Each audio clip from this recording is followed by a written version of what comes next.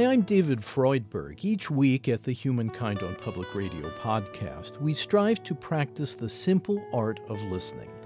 At times it can feel like a lost art in our noisy world, and of course not everything is worth listening to.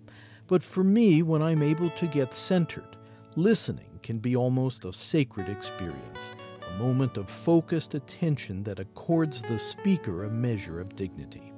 If you value this too, please help others to find our podcast.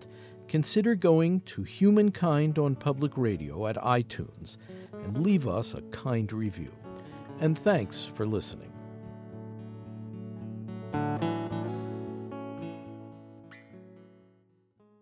Humankind is produced in association with WGBH Boston and supported by the Humankind Program Fund. Additional funding for this series has been provided by the Corporation for Public Broadcasting, the National Institutes of Health, the Annie E. Casey Foundation, and the Park Foundation. If one thinks of what states require to make war, it's usually they have to begin by dehumanizing the other side. And the image, I think, often that these kids have on the Israeli side of the Palestinian is as of a terrorist, because that's what the media in Israel has tended to portray the Palestinian as. Similarly, the Palestinian has the image of the Israeli as a soldier or a settler. Again, a mask that is created that the human being hides behind. And I think what happens here is really a profoundly humanizing experience. At an amazing summer camp in Maine, Mideast teenagers from opposing sides take a chance for peace. You're listening to Humankind. I'm David Freudberg.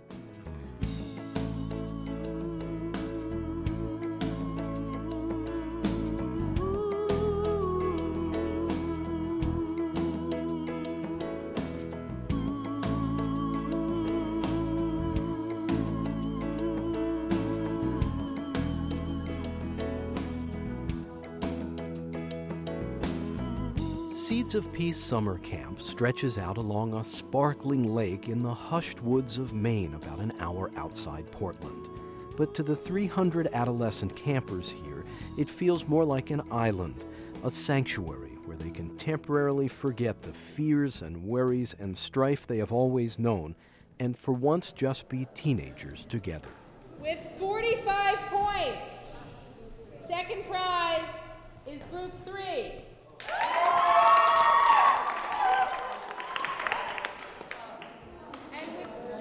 And with 49 points, first prize is Group 4.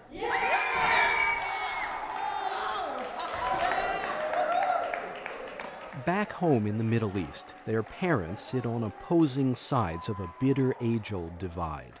But the Arab and Israeli campers seated on the floor of a big wooden hall after tonight's treasure hunt are clustered in entirely integrated teams. To foster an atmosphere of togetherness, they all wear identical bright green T-shirts. They're asked to speak only one language, English. They sleep and shower in the same bunks and eat at the same tables. And for a few dreamlike weeks, the rigid code they have grown up with is suspended. Their notoriously sharp differences begin to fade away.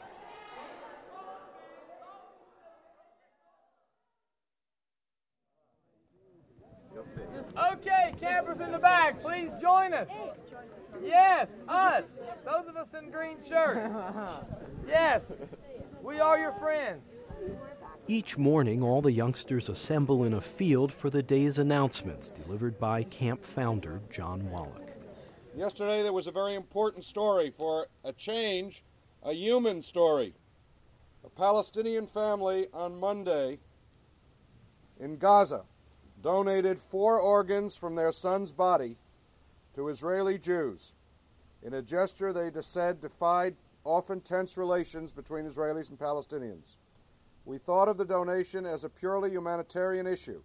No matter what the patient's nationality, they were human beings, said Abdul Halim Bawadi, brother of Farid Bawadi, who was killed in a car crash on Thursday. His family agreed to donate several organs from his body after Bawadi, from the Gaza Strip's Burej refugee camp, was declared dead. 4 lives were saved by this donation. Surgeons transplanted 2 kidneys, the liver, and the heart. into 4 Israeli patients. I want to hear it for the Palestinians this morning.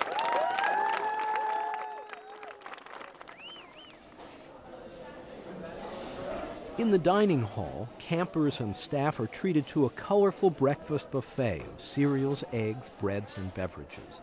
Only a couple of weeks after first meeting each other, the kids seemed remarkably at ease, joking and gabbing away, mingled so naturally that I couldn't tell who was Israeli and who was Arab. The ancient rivalry between these groups took on the appearance of a sibling rivalry. It's that kindred feeling they strive to maintain at Seeds of Peace Camp, even during formal dialogue sessions when the kids argue, often heatedly. Well, actually, that's the best part, because we get to talk about everything, and we're not afraid to open hard issues, because we know it will stay there, and we get to go back to the bunk and be friends again, and swim and go playing soccer, basketball, everything, and we get to talk and we get to be friends. Good job, girls! Lift it, mighty fine. Let's not eat the rocks. Let's bring it in strong. Good job, everyone. What a day! The teenagers who boat and bond together at Seeds of Peace are Palestinian, Israeli, Egyptian, Jordanian, Moroccan, Tunisian, and Qatari. They have all been raised in the shadow of Mideast war. They have grown up amid fear and sometimes hatred. Many have witnessed brutal violence. Some have been injured themselves. Yet with the innate optimism of youth, they're looking for a way out of the quagmire they have inherited. They are looking for hope.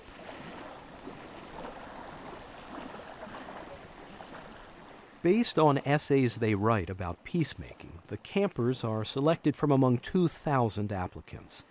Their families, some very poor, are invited to pay what they can toward tuition. Private donations cover the rest, but no government funds are accepted.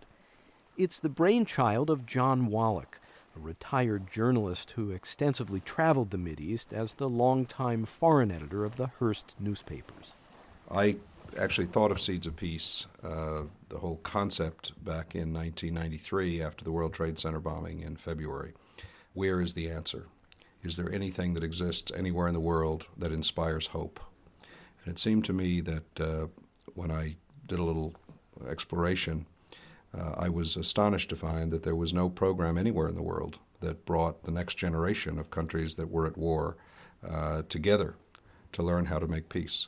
It's going to sound very simple, but they learn how to listen to another person complete their sentence, even if the sentence itself is hurtful, even if they don't agree at all with what the person is saying. Bobby Gottschalk is executive vice president of the camp. They learn to listen, to hear what the person is trying to tell the other person about their needs and their fears.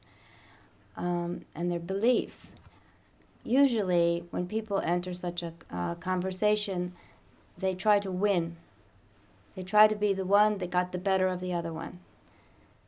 But our aim is to change the objective to really understanding the other person as if they are the other person, as if they could just step right into that person's life and know exactly how that person feels. Because even if their eventual objective is to win over the other person in terms of their argument, the best way to win another person over is to know thoroughly what their needs are and what their fears are.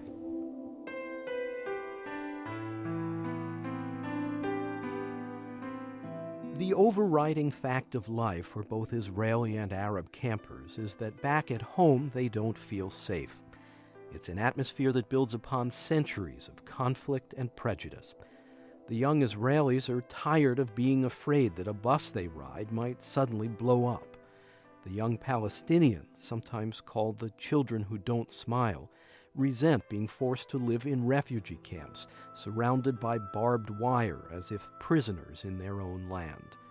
At Seeds of Peace Camp, thousands of miles removed from the war zone, kids in one group actually start getting to know kids in the other group, a tentative dance that would seem all but unthinkable at home. The Forum is a series of daily dialogues known as coexistence. Each group brings its own set of sensitivities and preconceptions. Well, I think that the other side doesn't really understand what happened to us, maybe in the Holocaust, what we've been through, because I don't think that anyone can understand what our people has gone through, because nothing like this has happened before. And sometimes in the coexistence sessions, it happened to me that we begin to talk about the issue of the Holocaust, and they just say, "I don't care," or "It doesn't belong to the issue right now," or we don't want to compare any suffer. So I think they don't really understand about what we have been through as a people, as a nation in the Holocaust. And I think that as the Israeli, we don't really understand how they lived and how they live in the refugee camp, because we have never lived in a refugee camp, and even how that they describe the life there, we can never understand how it is if we won't live there and we won't see it. You think we don't care about what happened to you in the Holocaust, but really we do care, because we're human, and after all, we're all human after all. But what happened in the Holocaust, it happened between you and Germany, or you and Hitler. Yeah. So, I mean, we're here to talk about what's going on between us and the Israelis and the Palestinians. Not that we don't care, but, I mean, what can we do? We mentioned the Holocaust because the Holocaust had a huge effect on the establishment of the State of Israel, okay? Especially to me, because my whole family died in the Holocaust. So we mentioned the Holocaust because we need you to understand that the Jews had a place to live, and you always, not you, Basma and Mira, but you as the Palestinian people have this urge to say Palestine, and a lot of time you call us the Israeli conquerors, and we just want to make you understand that the Jews had a place to live. You know that Israel, the territory which you call Palestine, the Jews always wanted to live in it, and this is because of the Holocaust. The Jews has this huge urge to come to Israel, to come to Jerusalem, to kiss the wall of tears, to reunite with their religion and with their souls. Well, you said that the Israeli people, they needed land to go to, didn't you? Like an urge to live somewhere, and you chose Palestine. But you came to Palestine and occupied Palestine without even thinking of the people who are there living. You just came and took the land and everything. That's what I meant by when I talked about the Holocaust. I mean, we understand your suffering and everything, but you can live safely, but not on the right of another country or other people. Well, I just wanted to make a comment about what Basma said, but at the beginning, I can tell you personally, at the beginning I didn't understand the Palestinian need, maybe psychological need to say Palestine, because we didn't know we know what's Palestine. I mean, we know what they mean, but we didn't understand the need to say Palestine. And now I do understand, and I keep and at the past I kept correcting them. Now I just stopped because I know that I understand this need to say Palestine, and I know what they're talking about. And I don't think we at the beginning, as the Israeli, understood the Palestinian urge or need for a state, for a land. We didn't understand it. I hope we understand now. I know I do.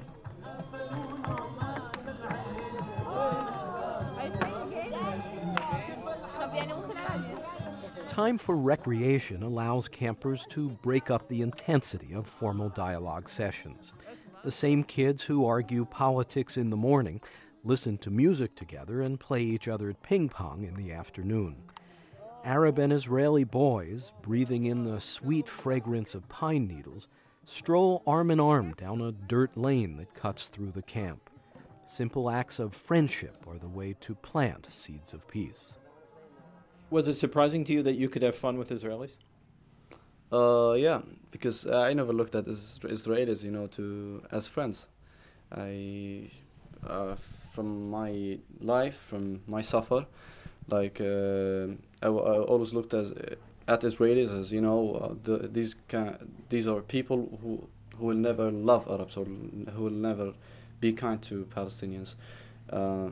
When I came here, I saw that there are people who would like to make peace, who would like to to know something about myself, and we knew that we shared a lot of things, and I don't know, we found our way, to form friendships. When I first came back from Seeds of Peace in '95, most of my friends didn't believe me that there are so many beautiful Arab girls. But I went back home and I showed them picture, and now they're all much more interested in peace. Because in Palestine, I can't meet Israeli people. I can't meet anyone. Where I will supposed to see them. But here, okay, I can see Israeli people, teenagers, and I can talk to them. But in Palestine, I can't see them, and I can't go and talk to them because there is no places to go, or there's no communication between us to go and talk and make friends. But here, all of us together, and we can talk to each other.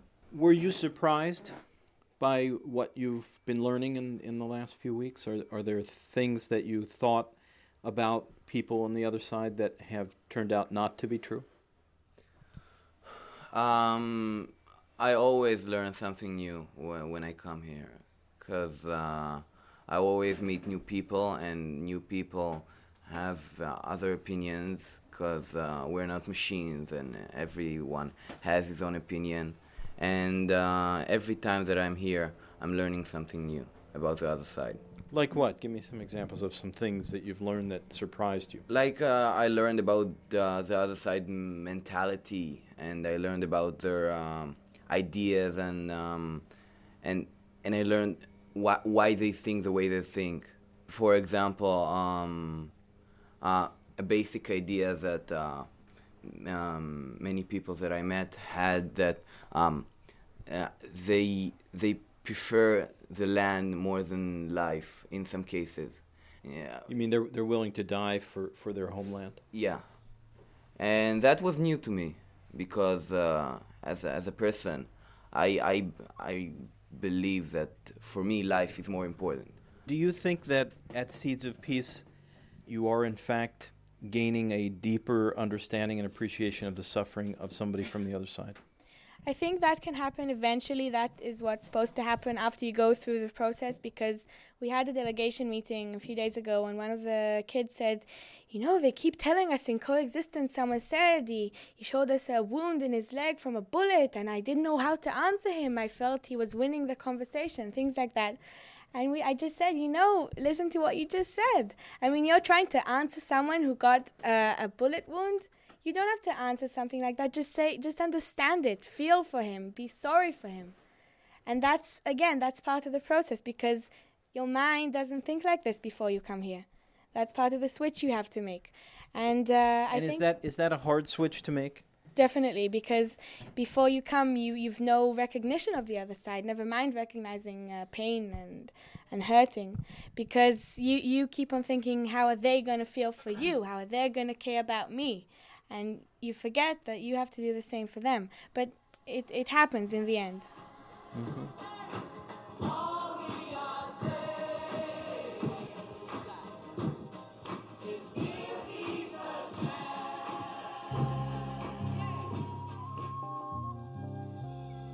You're listening to WSOP, the Voice of Peace, 89.7 FM. Campers operate their own low-power radio station during the summer as another way of keeping open lines of communication. When they return to their homes dispersed throughout the Mideast, those who have access to computers stay in touch by internet. Although from different countries, languages, and religions, the kids begin really to identify with each other. When you notice it the most is, unfortunately, when something negative happens back in the Middle East. You'll see the emails come across the line, and they'll call each other on the phone and send messages back and forth. And you can tell that they really care about each other. For example, there was a big flood in Jericho last fall, and one of our campers got like 20 phone calls from Israelis asking how is she doing. She's Palestinian.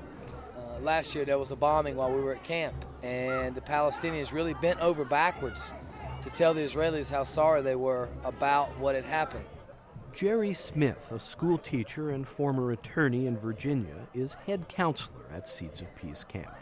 It's made me look at the teachings of Jesus in my own life and realize that some of the things that he said really make a lot of sense.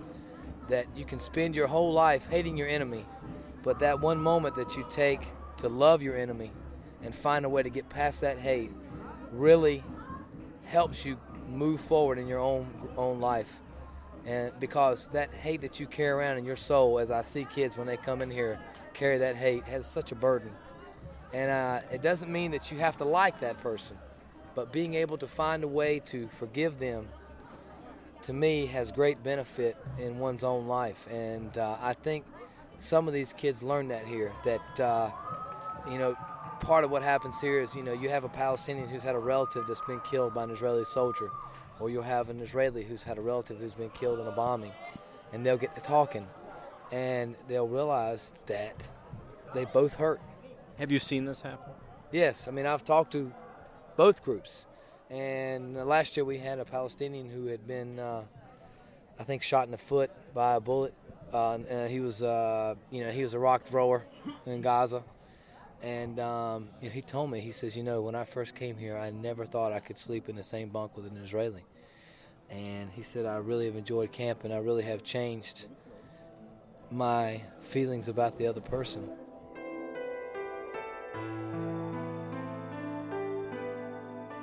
The art of peace requires a willingness to relinquish our stereotypes, the mental images we invent about someone we don't truly know.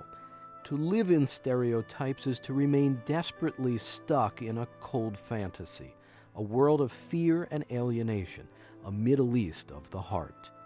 It takes humility to break down stereotypes, and most of all, it takes the skills of empathy, of recognizing in the other person a mirror of one's own humanity. That's the starting point of forgiveness. Seeds of Peace Vice President Bobby Gottschalk. I had gone to the Soviet Union in 1962 to a camp that was for university students. And that camp was located at the very spot where my grandmother's whole family was annihilated by Russians. And I just imagined that the people who were at the camp with me were the grandchildren of the people who did it. And making friends with them was very powerful for me.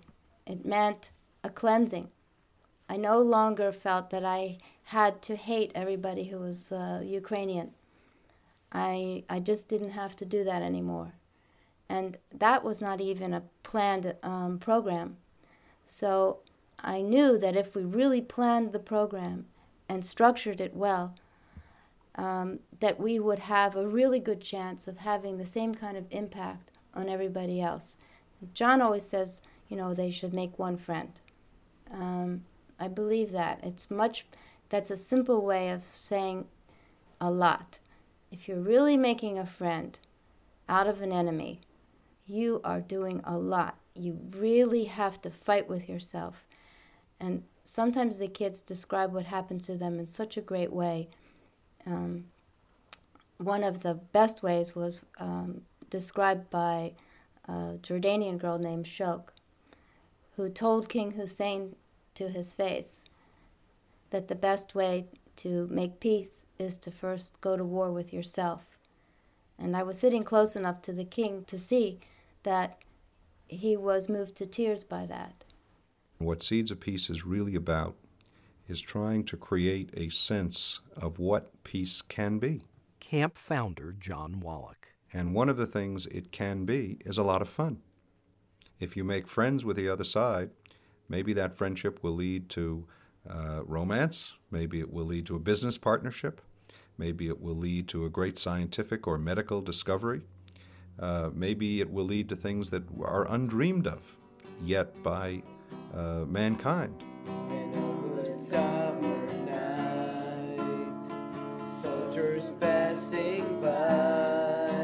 It's late at night in Bunk 12, and 5 teenage boys, Arab and Israeli, sit around a bed singing, enjoying their short-lived summer haven in the tranquil woods of Maine.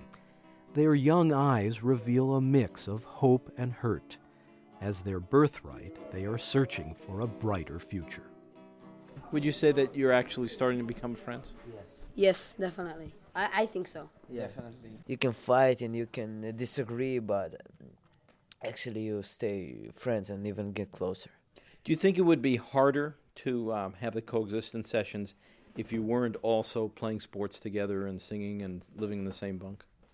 Yes, I think yes, because actually when we play together, we know each other better.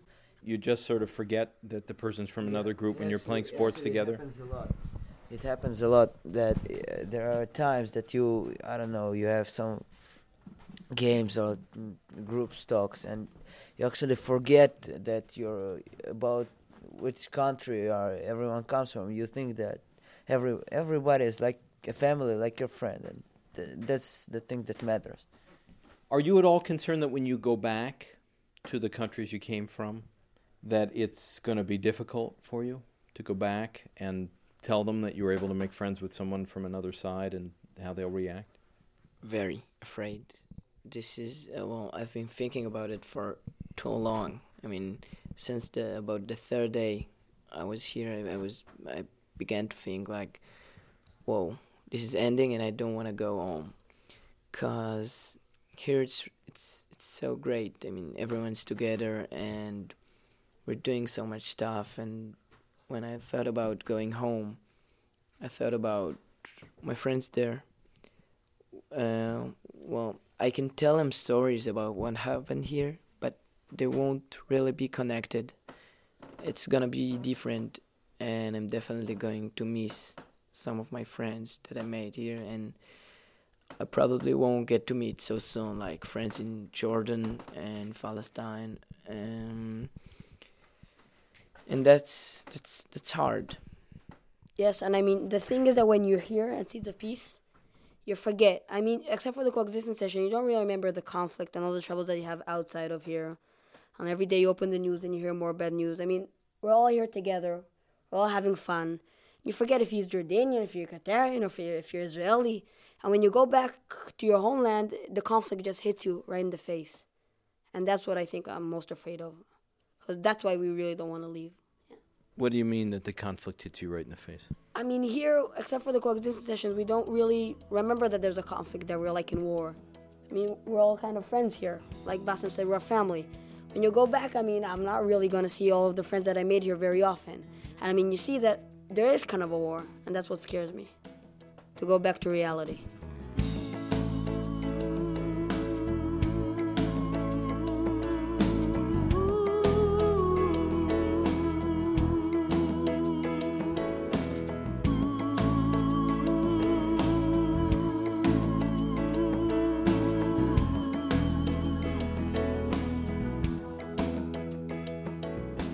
You've been listening to Humankind with David Freudberg. In a moment, we'll give you information on how to obtain copies of this series. Humankind is written and produced by David Freudberg. Studio recording by Steve Colby. Associate producer is Tom Bryan. Editorial assistance from Patrick Cox and Tony Buck. The program is presented in association with Far-Reaching Communications and Interlock Media. You can hear more episodes of our series at humankindpodcast.org. That's humankindpodcast.org. This is Humankind Program number 5, Peace Camp. The executive producer is David Freudberg. Please subscribe to our free weekly podcast. The title is Humankind on Public Radio. You can find it at Apple Podcasts, Spotify, NPR One, and all major podcast services, as well as through our website. Again, the podcast title is Humankind on Public Radio. And if you'd like to support our program, please visit humankindpodcast.org, and at the top, click on How You Can Help. Thank you.